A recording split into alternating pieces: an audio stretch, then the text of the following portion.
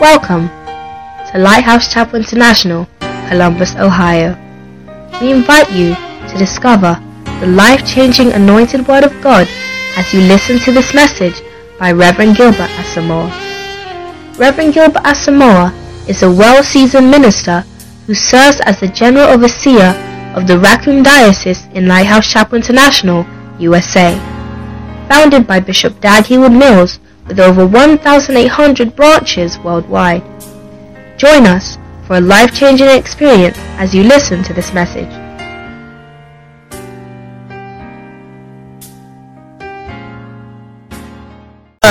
Let's invite our one and only Reverend Gilbert Asamoah. Amen.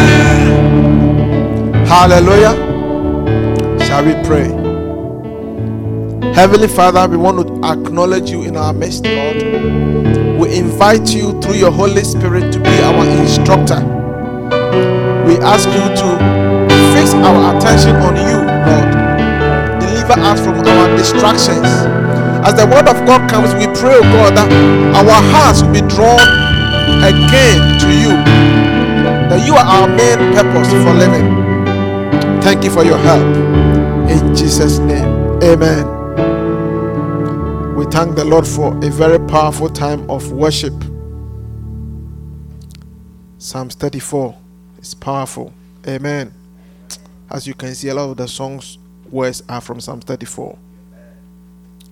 Wisdom for leaders. And we said that all of us are being trained to be leaders. And a leader must have a direction and a vision. In fact, if you are a leader, it means that you are heading somewhere and others are following you. But the starting point is that you must learn to lead yourself, because people will like to follow somebody who seems to know where they are going. Amen. The first car accident I had was a very stupid car accident. In fact, I don't know whether there are any intelligent car accidents, but this one did not have to happen. Amen. Amen. The only reason why it happened was that as I was a new driver, I didn't have a lot of experience, but as I was driving, I saw a car that seemed to have parked, and I thought the car had parked because of traffic. So what you do is that you stay behind the one that is in front of you until the way is clear. Is that not so? Well, I don't even remember what time of day it was, but all I know was that the car I parked behind was going nowhere. It was parked. It was not in traffic trying to go. Amen. And so, after a point, I realized the car was not moving. So this leader was not going anywhere. So I needed to leave this leader and follow another leader. Well, as I was leaving, I misjudged the distance between my car and that car. And that is how I had the accident. I thought there was enough space. And then, surprisingly, when the insurance and all these people came in, police and all that, I know that if I remember correctly, there was only one person in that car. But then all of a sudden, there were three people who said they were in the car. And they were claiming, all types of things. And then my my insurance company people told me that, they started bringing the medical bills and stuff. And then they sued me. They sued me and they sued the insurance company. And they told me, don't worry about it, we will take care of it. If you know for sure there was only one person in the car, But it was all because I was following a car that was going nowhere. To be a leader, you must be headed somewhere. Hallelujah. And when Christ calls us, one thing Jesus said, he said, as the Father sent me, so I send you. Hallelujah.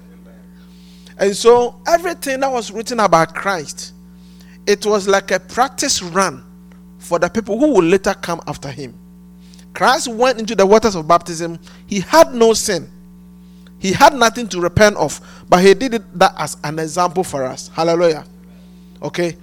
And then that's why John the Baptist was surprised that, why are you coming to me for baptism? I should come to you for baptism. And he said, let us do it, because by this we will fulfill all righteousness. So Christ was our example. In the beginning, he said, I am the light of the world. But then, by the time you got to Matthew 5:14 or so, he said that you are the light of the world. And so, what happened to Christ is a template and an example for us. Amen. And so, Christ had, a clear purpose of why he was here. So, he could not be disordered into useless things. Amen. When you don't have a clear purpose, that is when people make an agenda for you. When people ask you, what are you doing Friday night? When a guy is interested in a lady, the ladies who are smart. I mean, if you don't like that, if you like the guy, okay, if you like the guy, even if you have something planned, you say, oh, I'm nothing important. And then, you know that something is coming. But if it's a guy you don't even want to be associated with, if you don't have anything to do, you make something up.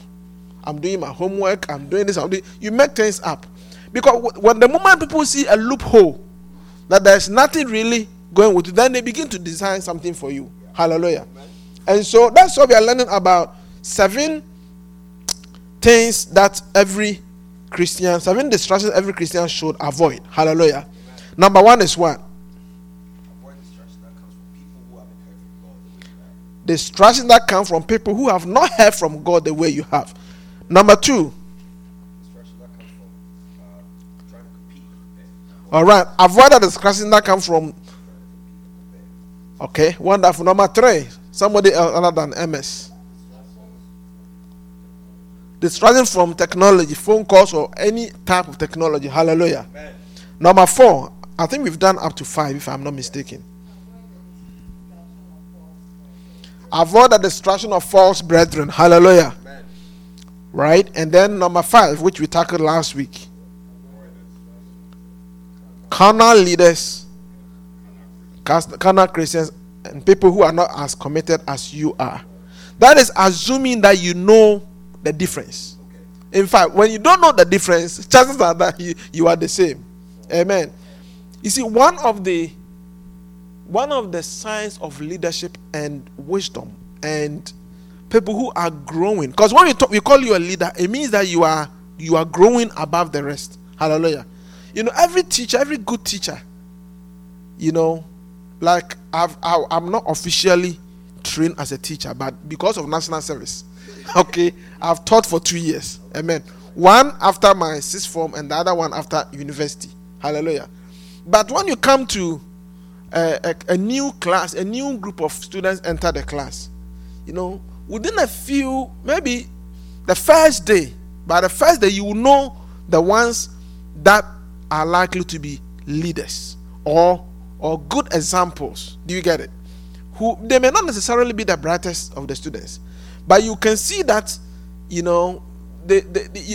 can work with them, right? You can work with them like the way they are, because there are some who drag the class down or who frustrate the teacher, but the others who actually you see that they want to work with the teacher, so you can start very quickly. Amen. And so, as we are talking about distractions, it presupposes that you have a sense of the distinctions between you and other people. Okay, that's why the first point is very important. Because if you don't know the distinctions, then there is nothing to really be distracted or not to be distracted from. Because you are like water. You know how water has no shape.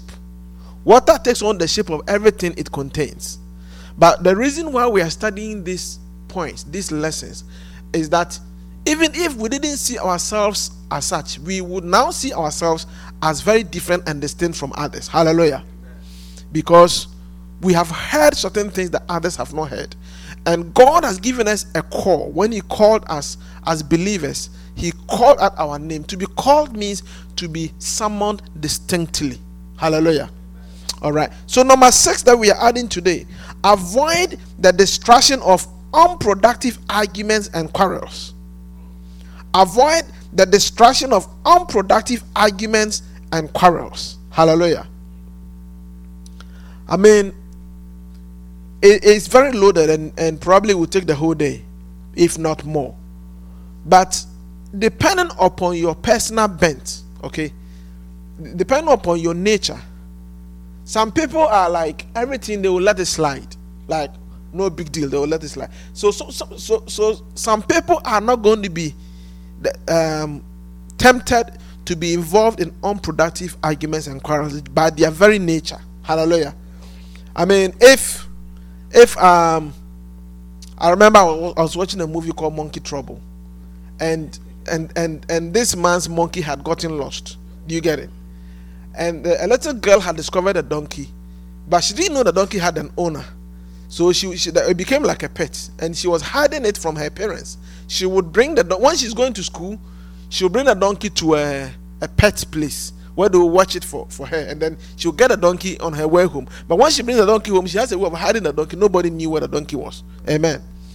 Now, the real owner of the donkey, the purpose of the donkey was to steal for him, like a jewelry especially, and money, you know. And so when the donkey was lost, he is out of commission. Amen. He had promised to actually hire or rent this donkey out to some rich people who were going to pay him large amounts of money. So when he couldn't find the donkey, you know, I said monkey. When he couldn't find the monkey, it was a big deal. So he started looking in this park and met this person who said they've seen the monkey, right? So he will ask, did you see the monkey? Who did you see the monkey with? The person said, I think I saw it with this boy or this girl. Okay. Did the girl go this way? The person said yes. Did the girl go this way? Everything that he would say the answer was yes. And so he asked, do you know any other English word besides yes? And the person said yes. do you get it? So you can see that, you know, it was going nowhere. Do you get it? Now, such a person who will say yes to everything, who doesn't want a challenge, is not likely to need this point, the arguments and quarrels. Amen. But there is a certain kind of people who like to make their point and want to make sure that you know that they are right. Do you get it? Want to make sure that you know that they are right, and actually cannot tolerate when the wrong thing is being taught as the right thing, or the wrong thing is the prevailing thought. Amen. And I used to be like that a lot. So they nicknamed me Lawyer Kutajin. And evidently there was a lawyer who, you know, when I don't know whether when I was born or, but he was in the Bekwai area in Ashanti region that my parents used to talk about. But you see, as I grew and became a bit wiser, I realized that a lot of arguments and quarrels actually are pointless. Amen. Amen. But sometimes what is at stake, there's two things that people will quarrel about. Sometimes it is a concept or an idea or a phenomenon that is outside of the people who are quarreling. So for instance, if I know this guy is a soccer expert, Brother Ishmael, do you get it? So if I know a little bit of soccer, but ever since Ghana lost in what was it, 1990 or 1991, the one that we won the finals with the La Côte d'Ivoire, which year was that? After that, I decided not to put my heart into soccer because I nearly broke my wrist because of the excitement and falling down. Do you get it? So I will not, even if he was not a soccer expert, I will not hold myself out as somebody who knows, like, even from that time, I don't even know who has, I know a little bit who won this year, but if suppose I enter into a soccer argument with him, you see, maybe 5 minutes into the conversation, he has to be smart to know that there's no need wasting my time on this because the guy doesn't know much, but he's just wasting my time. But sometimes when you are not able to make that distinction, okay, you can work yourself up into a frenzy, okay. And what I'm saying is that, okay, now for him who is into soccer, whose father is into soccer, who is at a certain level, is a bit personal. Do you get it? That you can't say it is external outside of him.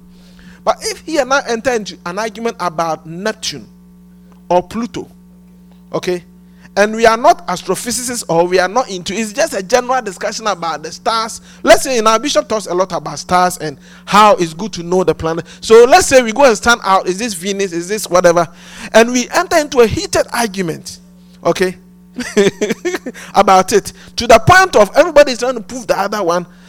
That one is a bit outside of both of us. Hallelujah.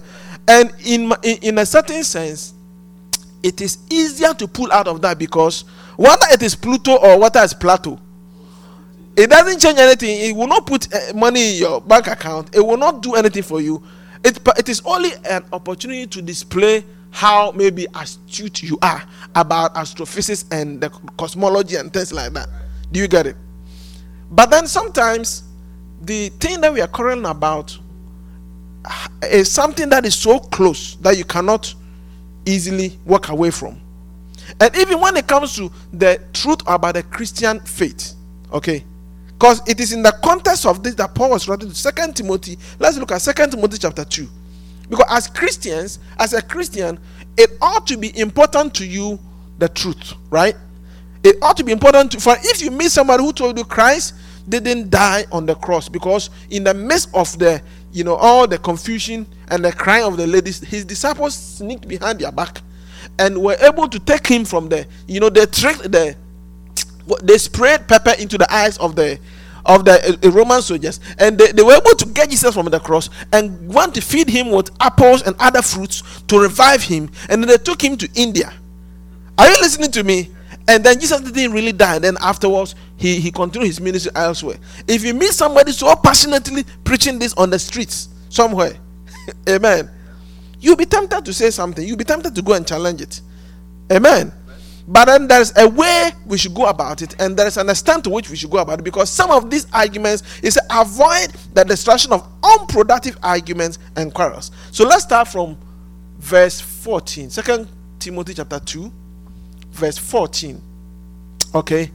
Remind them of these things, charging them before the Lord not to strive about words to no profit, to the ruin of the hearer. So Paul, an experienced minister, is advising the younger one, Timothy, that remind them not to strive about words to no profit, okay, to the ruin of the hearer. Sometimes when we strive about words, it's a waste of time. It's not really leading to somebody suddenly discovering the truth and getting born again. You get it? Some of the arguments that we make, in Christian circles, sometimes there is a genuine error for someone who is seeking the truth, and if the Spirit of the Lord is leading you, you will know who is disagreeing with you and whether the person actually intends to know the truth and there's a genuine hunger. In that case, you can spend time and explaining things to them. Hallelujah. But then sometimes you see that the whole point of the argument is not about discovering the truth. It's about arguing for arguing's sake. And the person's mind is locked into a certain point that you are not going to be able to discover, change their mind. So then it becomes a useless and unprofitable argument. Go to the next verse. We are going, I believe, to verse 26. Be diligent to present yourself approved to God, a worker who does not need to be ashamed, rightly dividing the word of truth. So now keep there. I need you to understand, okay? The Bible says Jesus introduced himself with three things, okay? He said, I am what? The way, I am the truth, I am the life. Okay. So if you understand that very well, see, a lot of times when we describe concepts and words and ideas outside of the personhood of God, then it's all a meaningless exercise. But you see, truth is not an idea. Truth is not a thought. Truth is not a concept. Truth is a person. Hallelujah. So now, what we are doing in terms of arguing and discussing and quarreling, okay, let's make sure that Christ is at the center. And so the apostle is saying that, look, okay, in as much as I don't want you to spend a lot of time quarreling about things, I want you as a person to convince yourself that you have studied, be diligent, be hardworking, okay, to present yourself approved not unto man, okay, but approved unto God. a worker who does not need to be ashamed. So what is going to make us ashamed? If we have not rightly divided the word of truth or the word of Christ. Truth is Christ.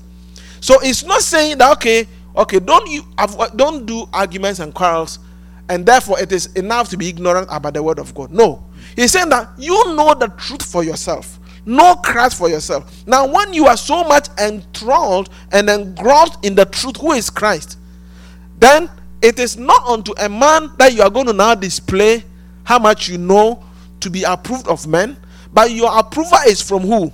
From God. So you study to show yourself to be approved unto God.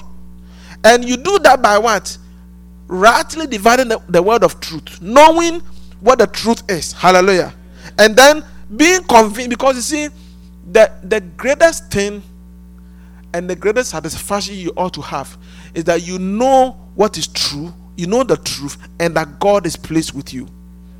Your greatest satisfaction ought not to be that everybody else knows you are true. You see, one of the things that bothers me, well, I don't know what bothers me, but I wish it had happened, was about Joseph in the Old Testament. How he was accused by Potiphar's wife that he tried to rape her. Do you get it? And how the man was innocent. Because the whole deal was that, you see, there are certain sins that you can commit that nobody will see, that you can, there is no external consequence. Here is the woman herself giving you the scholarship. So you could say that there was no risk on Joseph's part. But he said, I don't want to sin against what's his name, Potiphar, and against my God. And so he denied it. But then that rather landed him in where? Prison. And so in naturally speaking, what you wish is that after Joseph became important and became the second in command in the land, I would have brought, what's her name, Potiphar's wife, look, you tarnish my image. This thing went on the news. Everybody knows how and why I went to prison. And now because of the king's favor, I'm the king, but at least I want to claim my name. You need to now let everybody know that. But he didn't bother. At least it's not recorded. Hallelujah. But most of us would have liked to clear our name. For the record. And it is because we are so much enthralled with the honor of man as to what does man think of me? What do they think of me, and how do they see me? If we are truly moved more by what? To be approved unto God. Sometimes some of the things we quarrel about and waste time and be distracted on is useless. We will leave it long ago. Hallelujah. Okay, let's go. Next verse. It said, but shun profane and idle babblings, for they would increase to more ungodliness, and their message will spread like cancer. Hymenaeus and Philetus are of this sort, who have strayed concerning the truth, saying that the resurrection is already past, and they overthrow the faith of some. So hold the thought there. Do you realize that these Hymenaeus and Philetus were believers? They were Christians. Okay?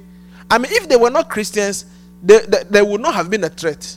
If an unbeliever is standing around somewhere saying things, and it's a common knowledge that these people are unbelievers, it will not be a threat against the body. But when people come from amongst our ranks and they distort the message of Christ, and they change things and twist things around, and they extract a following, that's when it becomes a threat. Hallelujah. And Paul is saying there comes a time that you try to convince these people and tell them their error, and they won't listen. He said that if you continue in that, you are engrossing yourself in vain and profane babblings. Now look at what he's calling vain and profane. What they are talking about is not about profanity as we know it. It's like they are twisting the scripture, saying that the resurrection is already past. Like he's talking about the resurrection of everybody. So if you tell everybody that resurrection is already past, those who are going to be saved have already been chosen. Because there are some people who preach that those who are going to be saved have already been chosen. 144,000 or whatever the number is, and everybody else is a matter of chance. Amen. You will distort and overthrow the faith of some, And sometimes you can spend so much time trying to convince somebody of something that they've already locked their mind on. He said, no use. Hallelujah. Next verse. Nevertheless, the solid foundation of God stands, having this seal: the Lord knows those who are his. And let everyone who name the name of Christ depart from iniquity. Hallelujah. One day we will know who is telling the truth. But your duty is to know the truth for yourself. And knowing the truth for yourself is not just knowing a bunch of Bible verses. You must have a personal relationship with Jesus. And your engagement of the truth is your engagement with the person of Christ. And especially the person of the Holy Spirit, who is Christ in the now. Hallelujah. Next verse. But in a great house there are not only vessels. Okay, go to the next verse. Therefore, if anyone cleanses himself from the latter, he will be a vessel unto honor. Next verse. Flee useful lust. Okay. Next verse. But avoid foolish and ignorant disputes. It's repeating this thing. Avoid foolish and ignorant disputes, knowing that they generate strife. Hallelujah. Remember verse 14 began with that, and here maybe let's go to 26. And that they may come to their senses and escape. Oh, did we jump? Okay, what I meant is like, let's keep going till we get to 26. So add 24. Yeah. Okay, a servant of the Lord must not quarrel, but be gentle to all, able to teach, and patient. So you see, we are being called upon a very fine line. Okay. You will be provoked to the point of quarreling. You'll be provoked. Okay. Now, so far, what we are reading in this passage has to do with doctrinal differences. Okay. It's doctrinal difference. Harmonious and Philetus, it was a doctrinal distortion. Okay. But what if what the quarrel or dispute is about is not a doctrinal or a teaching difference? What if it has to do with your reputation? Hallelujah. Because often, most of us are not going to find somebody. I mean, sometimes what we are quarreling about may not be about something that's like about Christian teaching. But somebody like Paul, for instance, Paul was accused. He was one time accused that he's desecrating the temple. Amen. Because there were rumors that he has brought Gentiles into the temple. But you know the account when he brought, what's his name? Titus. You know, Titus was half Jewish and half Gentile. But to the Jewish people, if you are half Jewish and half Gentile, you are a Gentile. Amen. And you know, Gentiles typically were not circumcised. Jewish people, a male has to be circumcised. Do you get it? And so if you are Paul and you bring Titus into the temple, they will consider that you have desecrated the temple, because they consider that Titus is unfit to be in the temple. But that statement was not true. In fact, the scripture records that Paul, in order not to bring any confusion, in order not to cause any problem for the Jewish believers, Paul took Titus aside and circumcised him. Did you know that? Poor Titus, he was a full-grown man. Amen. And Paul caught him. I'm sure he had some wansam somewhere. I don't think Paul himself was a wansam. But Titus was a full-grown man. I mean, you know Titus, the preacher, the one that epistle was written to. The scripture says that Paul took Titus and circumcised him. So that, and you know, Paul writes in Romans that, you know, certain Jewish practices don't have to be fulfilled by Gentiles. But sometimes, to avoid all confusion and all, he will just do it just to avoid all that. And so, it is not true that Paul was desecrating the temple by bringing Titus, but that is the rumor. He was accused of that. Amen. Jesus was accused that he was telling the people not to pay taxes to Caesar. But it's not true. Amen. I mean, when the time of paying of taxes and Judas has stolen all the money, they didn't have money to pay taxes, he sent Peter that the Lord is going to perform a miracle. Go to the sea, and the first fish you see, what comes out, because somehow Jesus said that the money will be enough to pay my taxes and your taxes. Jesus and Peter. So the rest, evidently, they didn't owe IRS, or they had paid, or maybe they were underage or something. But what was at issue was Peter's taxes and Jesus' taxes. And the Lord was going to bring just enough money to pay miraculously. So Jesus himself was paying taxes How would they say he's telling people not to pay taxes? Hallelujah.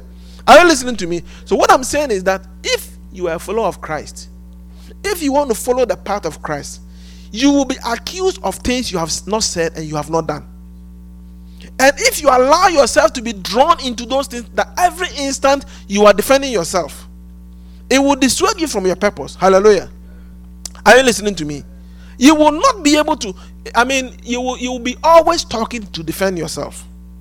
Bishop Saki said one day he was there, and then he heard on radio, yeah, I hear these people are really stealing money, and I hear that one, Pastor Saki, that guy, that one especially, he has stolen a lot. In fact, the last thing I heard is that he's taking louvers from the church and he's selling it, putting it into his pocket. He said, oh, here is somebody who was a lawyer.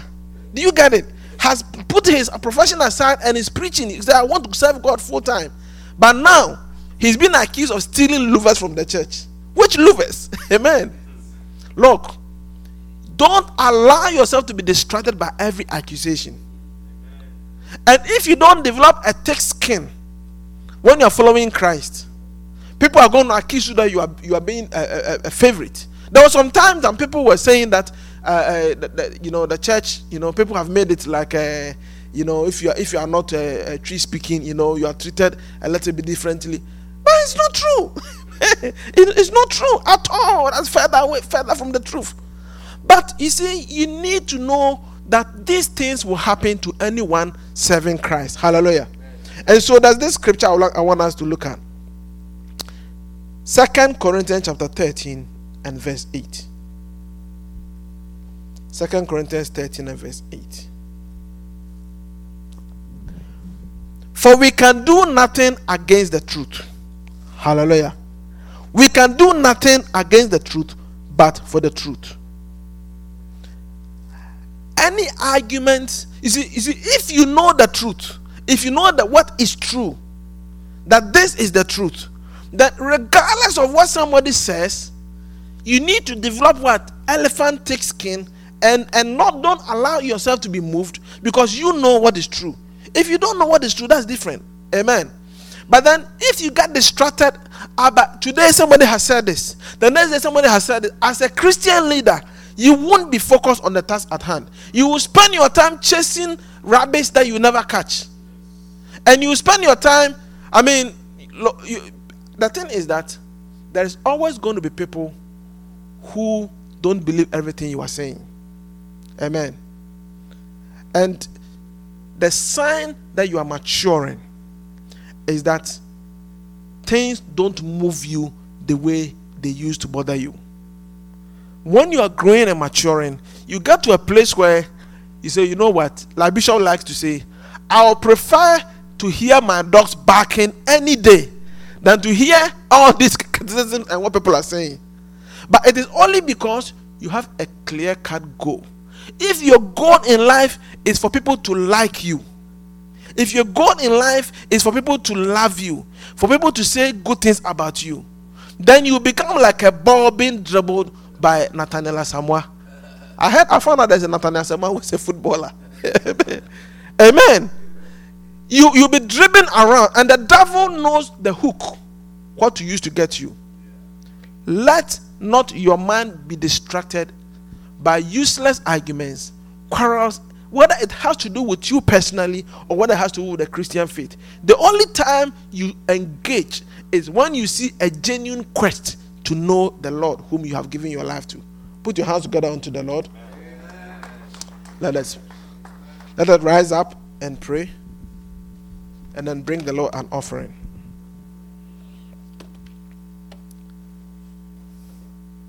Sovereign Lord, we are grateful to you that you have paved the way for us to know you, the one true God.